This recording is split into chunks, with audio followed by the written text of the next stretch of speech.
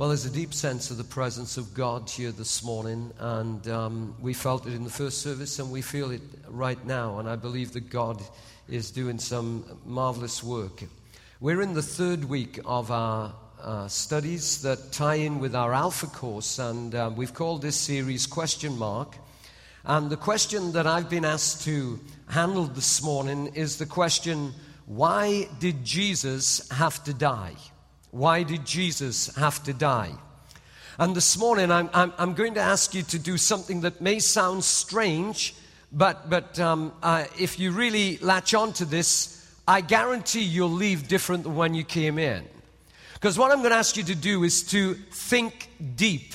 Okay, I mean to not hear only with your human ears, but to hear with the ears of your heart, that you will think deep in the things of God, that you will now get to a place where you are opening your heart to God and allowing the Holy Spirit to search your heart, to go where no one else can go, to go to the inner recesses of your heart and begin to open up your heart and to cause you this morning to hear the Word of God and to allow the Word of God to change your life. It is so easy to come to church and just come to church. And you know, under the balcony there, you may be even asleep because I can't see under the balcony because it's so dark back there. Oh, they put the lights on now, I can see you. All right, no going to sleep this morning. But the thing is, I want us all this morning to experience God in a way that we will leave here saying that we've met with God and God was met with us in a way that we've not experienced before. You see, how many would agree with me this morning if I make the statement that Jesus died because God had an agenda? How many would agree with that? That Jesus died because God had an agenda. I mean that Jesus coming to earth and dying on the cross was a part of a gigantic plan that Father God had put together. That Jesus was a part of that plan. He was the center of that plan. And the fact was that Jesus was coming and dying as a part of a gigantic plan. Let me ask you this question. All right, just nudge the one next to you and say, he expects a response to the question. Just tell him that, all right? Okay, and this is the question that I'm going to ask you right now. How many believe that God still has an agenda today? Oh, yeah. That's better. Yeah, God still has an agenda for today. I mean this, that He has a plan and a purpose for every single life and every single church. That it is that God has a plan, that we're not just thrown together, we're not just placed on the earth where we are haphazardly, but that we are here in the plan of God and that God has a plan for every single life. You know, recently I have found something happening that I've not noticed in the past as greatly as I'm noticing it right now. And it is this, when you ask people, how are you doing? You know, when you get past well, I'm doing okay. You know what I mean? Everyone says that. It's the biggest lie on the planet, you know. But the fact is that everyone says I'm okay. But when you go deeper and you begin to say, no, really, how are you doing? I have found that more and more I am getting answers like, if I'm absolutely truthful, I'm exhausted. Or if I'm absolutely truthful to you, I'm just overwhelmed. Life is overwhelming me. I hear that over and over. And also I hear people say, well, if I'm honest with you, I'm probably overscheduled. I'm running here and I'm running there and I'm stressed out and everything is just falling apart around me and I'm just feeling totally stressed. It's not that I've heard this type of response now and again. I'm hearing this over and over and over. And what I'm finding, friends, is that busyness and this getting to a place where we are stretched beyond our capacity to bear it is now at epidemic levels. That it is that people are running here, there, and everywhere. And how many know when you get trapped into a life of busyness, when you get trapped into a life of stress, then that's going to spill over into every other area of your life. Oh yes, if you even think of the fact that the busyness, and I've come to think this, that busyness is killing us. And it is that now we get to the place where it's now spilling over and affecting areas of our life. Maybe not physically, although don't get me started on the health and ailments of society that are now with us because of people's now being stretched further than they can take and being more busy than they've ever been. And now under a stress level that they could never understand. And now it's affecting them physically. And now their health is all out of whack. But not only that, when you get into the areas of emotional health and relational health and professional health and financial health, and when you get into the area of spiritual health, busyness is not our friend. And being stretched and under stress is affecting areas of our life it should never be touching you. Let me ask you this. Where is the busyness of your life killing your life? And be honest now as you do an inner search and say, where is the busyness of my life killing my life? Where are you grasping and gasping for breath to survive and struggling to get through the stress level of your life right now? Is it that you're finding that because of the stress level and the busyness of life, that is now affecting quality time with your husband or your wife, and that doesn't happen when you're on the move and when you're moving so fast? And then it may be the togetherness with your kids is now being affected by the busyness of your life and the stress level of your life. When you're moving fast, then it is now that together time with your kids suffer. Or maybe it's now affecting sound business decisions that you're having to make, that you're under so much stress and you're under so much busyness that now you're beginning to make bad business decisions. Or maybe it's affecting good money management and now you're not handling your finances as you should. You're rushing here and there and everywhere, and now your money's out of whack. And then maybe it's got right down to meaningful connection with God that's no longer happening because you just don't have the time to meet with God. I have found in my lifetime that time with God always suffers when I get to a place that I'm so busy and I'm under stress and I'm running here and I'm running there. Now my time with God begins to suffer and I'm not connecting with God like I did. You know, many years ago, before we came to America, after a period where God had really blessed our lives and blessed our church, and we had seen amazing things happening in the church, I suddenly found that I was being pursued by various local and national committees that wanted me to be on their committee and to go and preach here and to go and preach there, and to now find that my life just got out of whack. And I found that I was adding so much stress to my life, and I was now so busy. Everything started to suffer. I was away from home more than I should have been. I was away from my church more than I should have been. My life and health began to suffer. I put on enormous amounts of weight, and now I found that my health was suffering. And now everything, it seems, that was in my life was falling apart. And more than anything else, my relationship with God was suffering. And now I was finding that I was not meeting with God like I had in the past. Well, it all came to a head, and I had a breakdown. They called it a nervous breakdown. And that caused me to take 6 months away from everything because the busyness was killing me off. Now I can hear you asking the question, well, John, that's all well and good. But what on earth has that to do with the question of today? Why did Jesus have to die?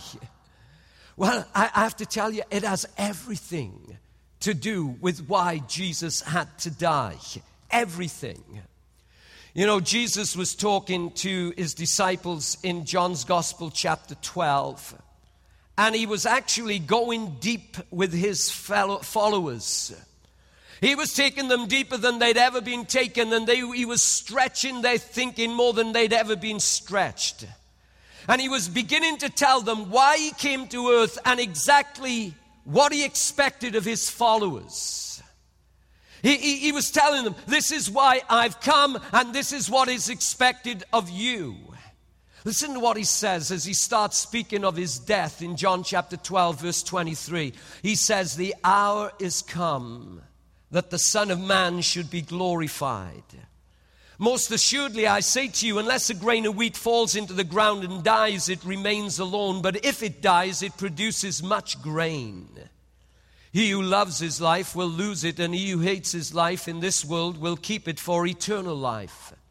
If anyone serves me, let him follow me, and wherever I am, there my servant will be also. If anyone serves me, him my Father will honor. Now my soul is troubled. What shall I say? Father, save me from this hour. But for this purpose I came to this hour. Father, glorify your name. Jesus, in those words, was telling us exactly why he came to earth and why he was going to die. I know, friends, I know that he was going to die for my sins. I also know that he was going to die to destroy the work of evil and the devil. The Bible tells us that he came to earth to destroy the work of the devil and evil that was in the world. But I want you to get this, and I want you to get it good. I want you to get it solidly into your brain this morning. The main reason that Jesus had to die was to glorify God.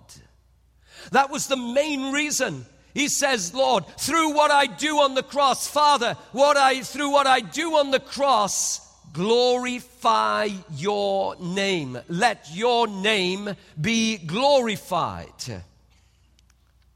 You know, it should be striking to us as we read the first part of today's text here that Jesus was concerned more with God's will than he was his own will. He was more concerned with what God wanted him to do than he was with what he wanted to do. And he begins by saying, Father, glorify your name. You know what that speaks of, friends? It speaks of the relationship that Jesus had with God. He called him Father. It speaks of relationship. It wasn't that God was afar off. It wasn't that God was someone that was just this great eyeball in the sky. No, he had this relationship. He called him Father. And so it is that this God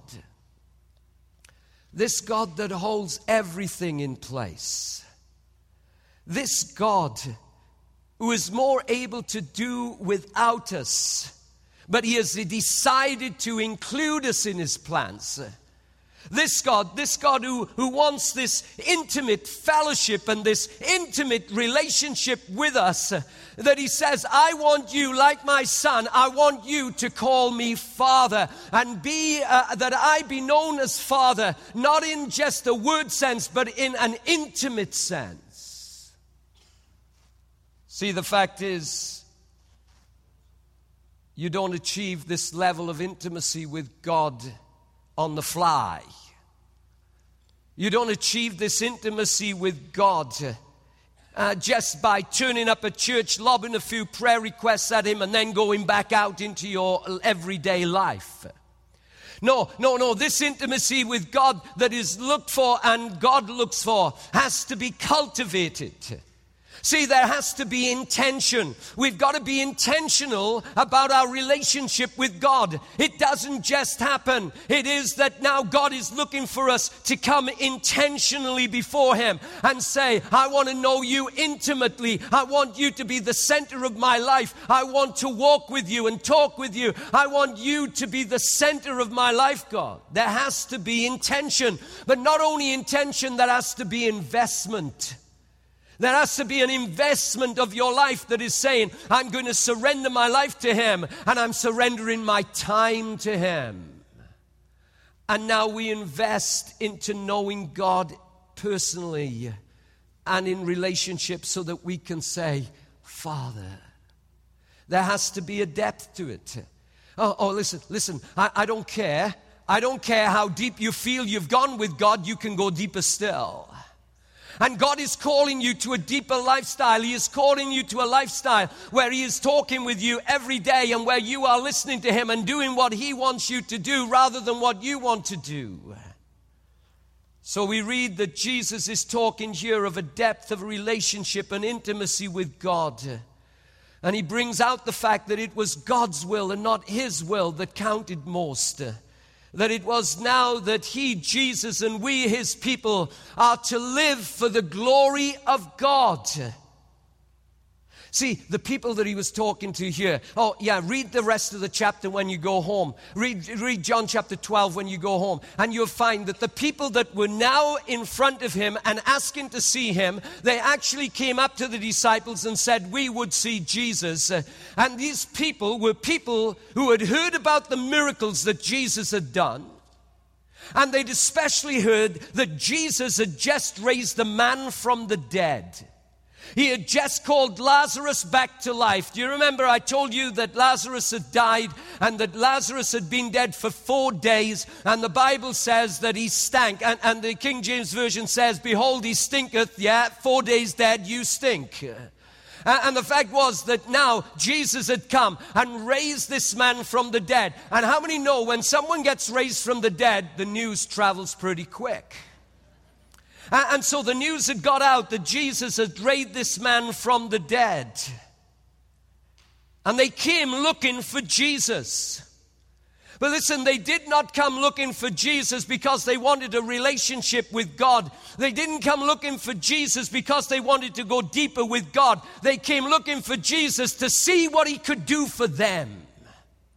They wanted Him to do miracles for them. They wanted Him to raise a few of their dead. And now they come looking for Him. It's like many modern day Christians. Hey, listen. Many modern day Christians who have been sucked into the belief, the lie of Satan, that God lives for our glory and not we for His glory. Have been sucked into the lie that God lives to help us achieve our will and our desires and our plans rather than we exist to see His will and His desire and His plans brought to pass. It is that many modern day Christians have been sucked into the lie of God blessing their life and that it is that God exists to bless their lives. And not the fact that God looks on us and He says, no, you exist to glorify me. You live for my glory.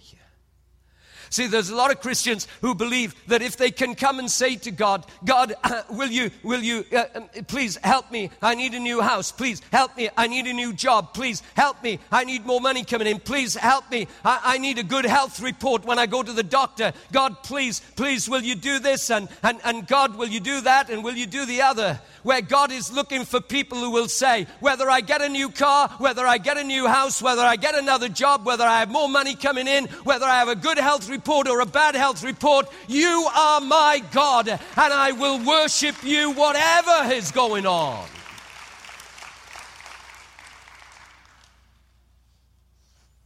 Jesus said, Father, glorify your name, even if it means me giving my life. glorify your name, even if it means my death.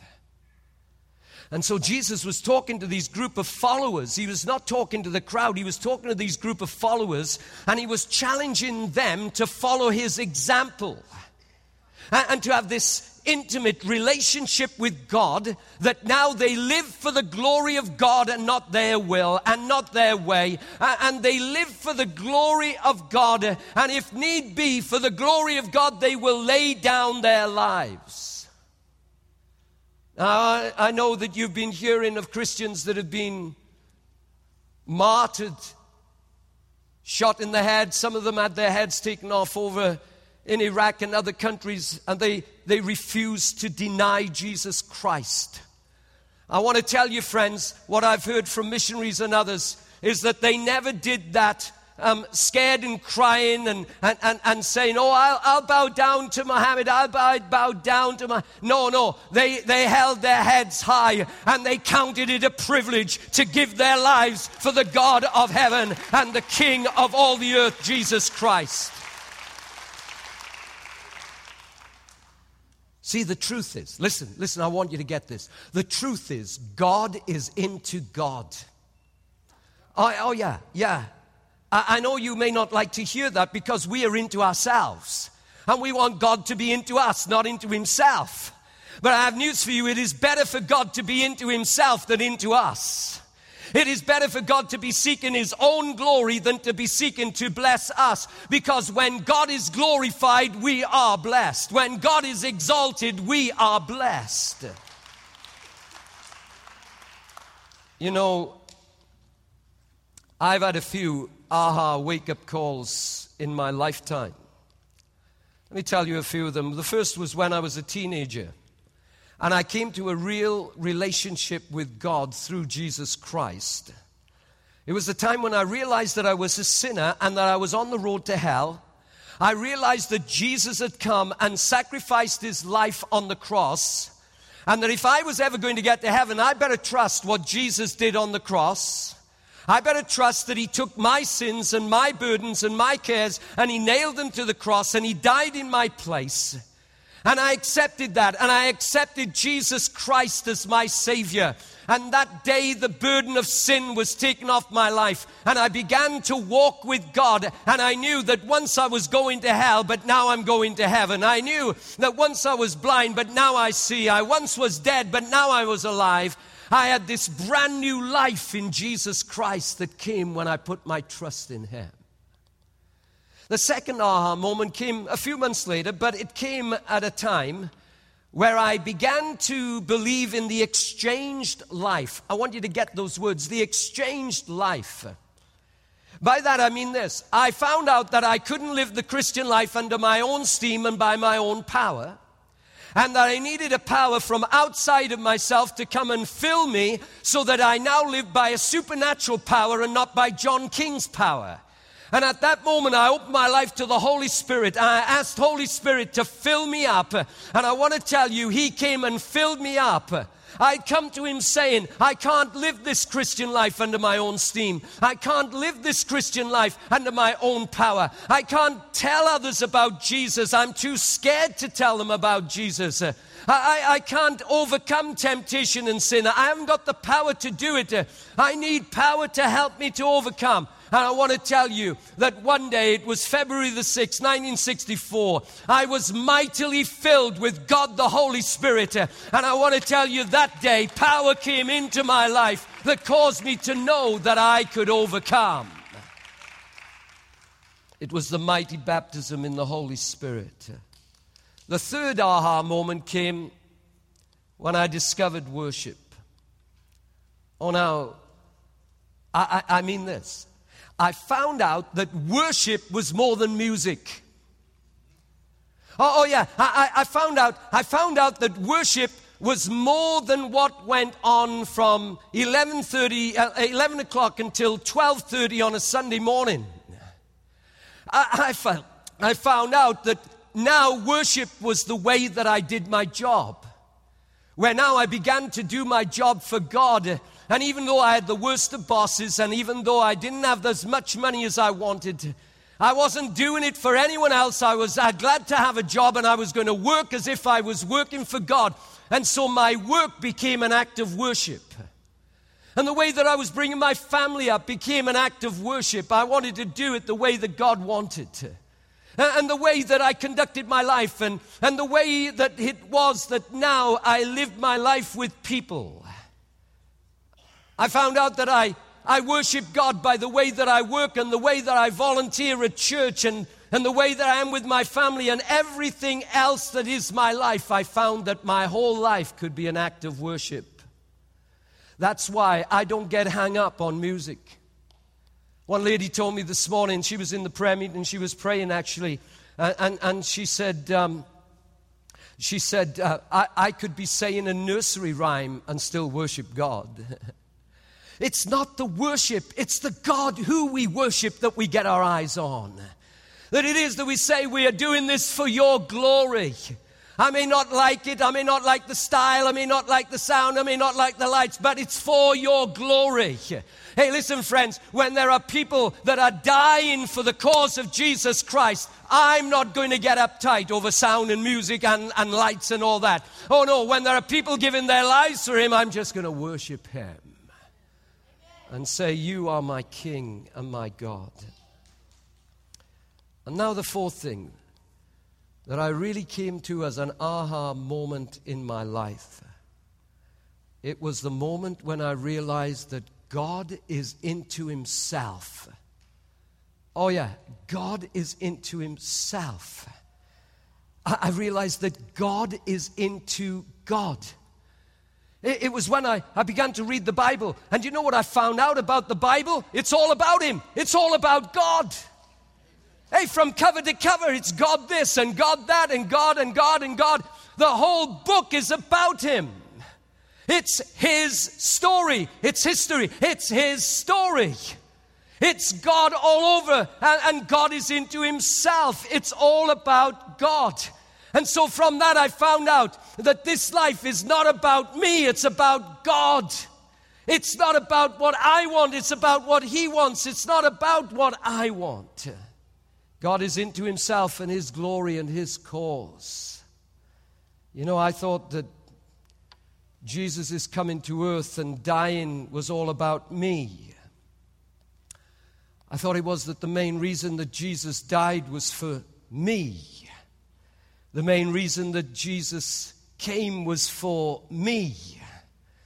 The main reason that Jesus rose from the dead was for me.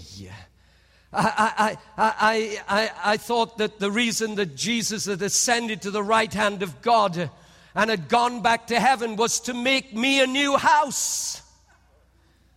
I thought that God was the Thai penitent, that Jesus was the Thai penitent who had come and was going to do a whole makeover for me in heaven.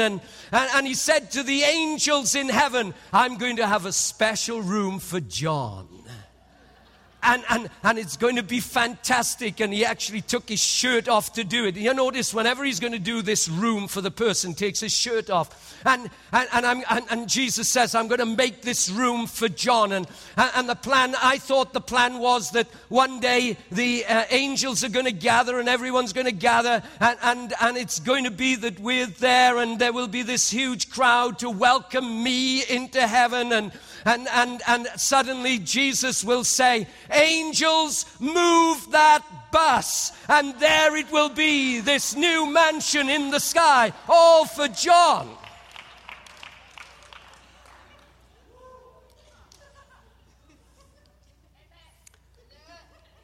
I had to get this, friends, that God's world doesn't revolve around me. God's world revolves around God. It's His plan. It's His purpose. It's His glory. It is that He's into Himself. And although you think that's bad, you think into Himself, this egocentric God, yes, He is. And you need to thank God that He is. Because, friends, we've got this warped view of God that is absolutely wrong. Now, don't get me wrong, he is full of love and he's full of grace, but his motivation is not you or me, it's his own glory. Because he is glorified in loving you and loving me, he is glorified. Listen to these verses. Listen to what he says in Isaiah chapter 42 and verse 8. He said there, I am the Lord, that is my name. He is saying, when he says that, he is saying this, friends. He's saying, I am all-knowing, and so I have no confusion as to who I am. He says, I am the top. I am the pinnacle. I am the number one. There is no more steps up the ladder. I'm at the top of the ladder. I am the CEO of all CEOs. I am the Lord of all lords. And it is that I am who I am. I am the Lord. He knows who he is. He says, whether you like it or not, I am God. I'm in charge. I'm the top. I'm the boss. And he's number one. And then he goes on. He says, I am the Lord, that is my name and my glory. That means my fame, my worship, my praise, my adoration, my authority, I will give to no other. Whether that no other living person, whether that's your wife, your husband, your son, your daughter, your boyfriend, your girlfriend, your boss, your employer, no other human is going to get the glory that's due to my name. And then he says this, nor my praise to carved images, like houses and cars and sports and music and fishing and hunting and work and people and even churches. I will not give my glory or praise to anyone else. All the glory and praise goes to me, says God. You know, Paul was talking in the book of Romans. If you read the book of Romans, it's a very deep book about God. And Paul opens up his knowledge about God. But then he gets to chapter 11, he begins to sum up. And he says this in verse 33 of Romans 11, oh, the depth of the riches, both of the wisdom and knowledge of God. How unsearchable are his judgments and his ways are past finding out. Paul says, I've told you all I know about him, and you need to know that I haven't scratched the surface. There's stacks more that I don't know. He says it is unsearchable and unknown. He says, God, I know as much as my mind will take, but beyond that, there's more. There's more of God, and he says, I can't take it all in.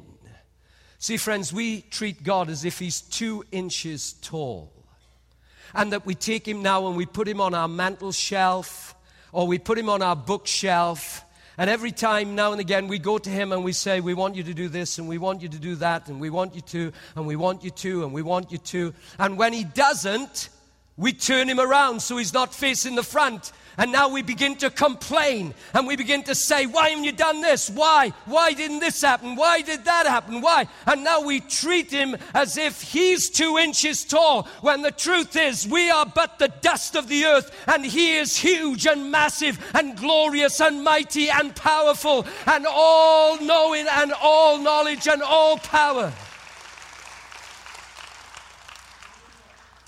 You can't tell him a thing he doesn't know. He knows everything about our lives. He knows everything that's happening in our lives. And we exist for his glory, not ours. All he asks is that we obey him. He chooses according to his will the prayers that he will answer and the prayers that he won't answer according to his foreknowledge. And the fact is that he will not always work things out as we think they should be worked out.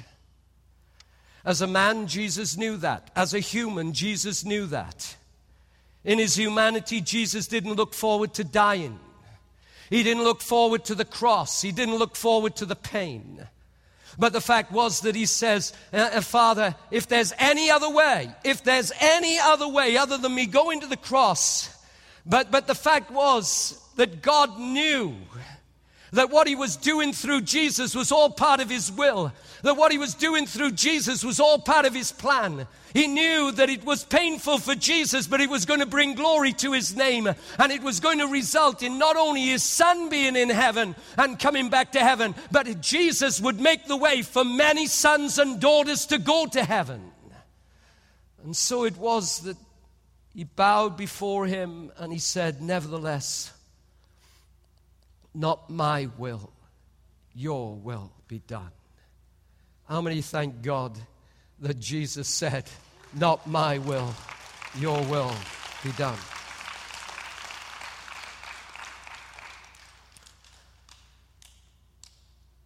See, when we don't know what's happening and don't understand what's happening, we need to rest in the fact that He does know. That He is in control, that He is God and we are not, and that He's always working for His own glory. Because He knows that when He is glorified, the rest of the world is blessed. God has been most loving and kind when He says, worship me. He has been most loving and kind when He is saying, center your life around me. Live your life for my glory. Anyone other than me will fail you. Anything other than me will let you down. Anything less than me will not satisfy you. He says, I love you too much to let you live your life for lesser things. Live your life for my glory. Don't live your life for lesser things. Live your life for my glory. He loves us so much. He wants the very best for us, and the very best is Himself. And so He says, I ask, no, I am your God, and I demand, do as Jesus did and live your life for my glory. Listen to these verses very quickly, the time is going. Isaiah 44 verse 6, thus says the Lord, the King of Israel and His Redeemer, the Lord of hosts, I am the first and I am the last, besides me there is no God. Psalm 115 verse 3, but our God is in heaven, He does whatever He pleases.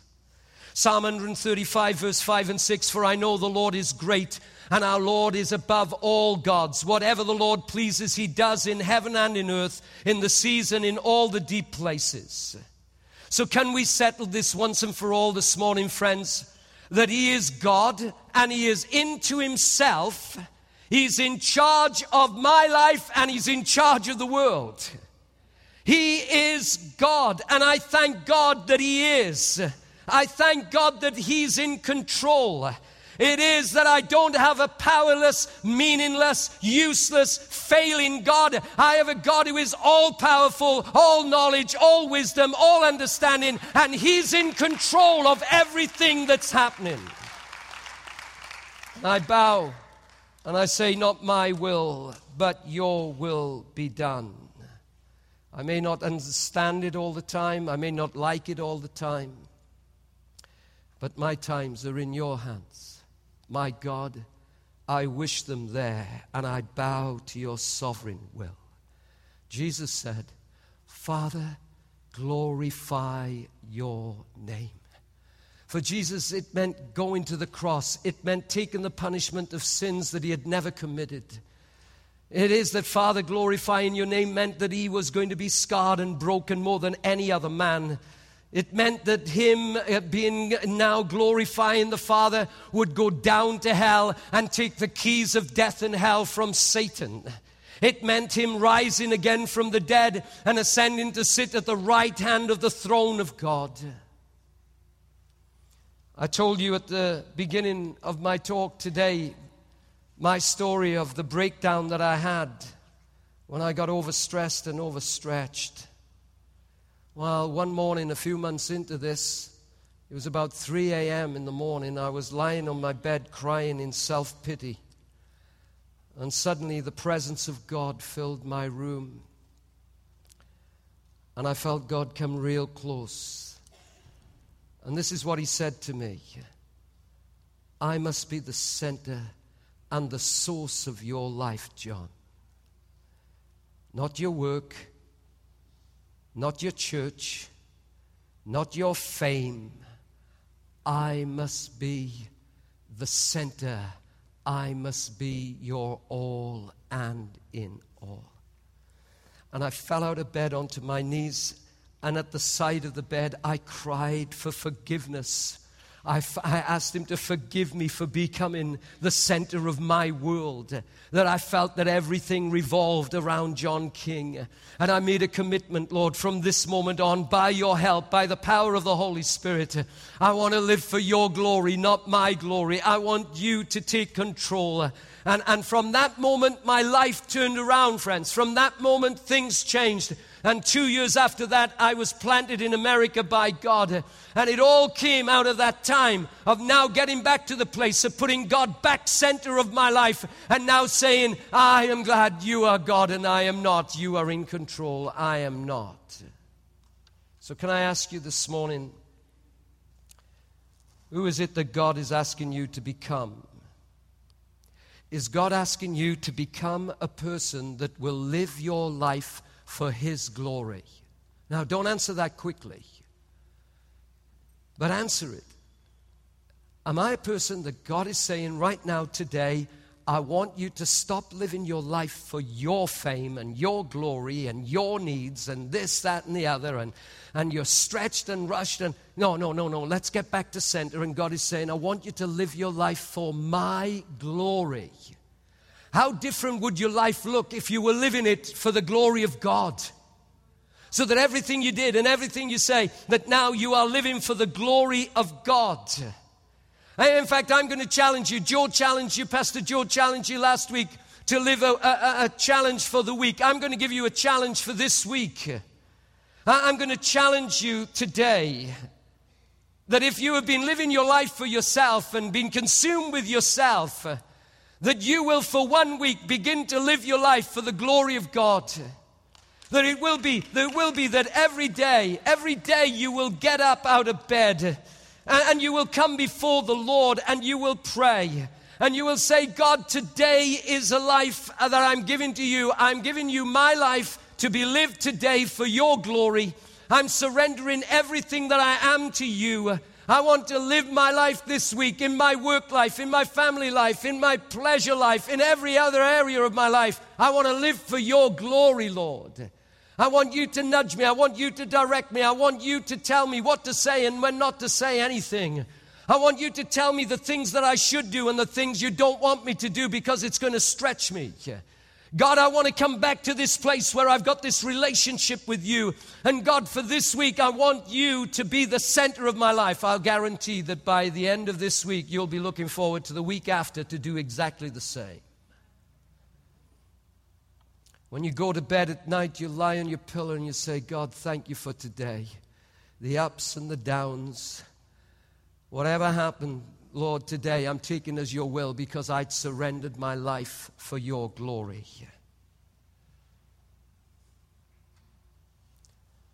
You know, before Jesus died,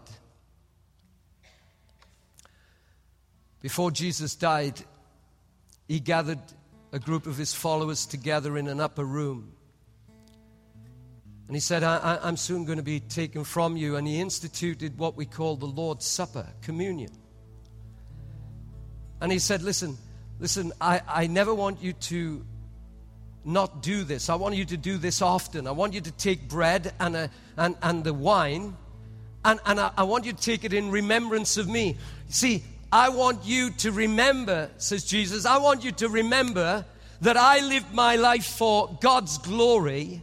And every time you take the bread and the wine, you are saying, God, I want to do what your son did. I want to live my life for your glory.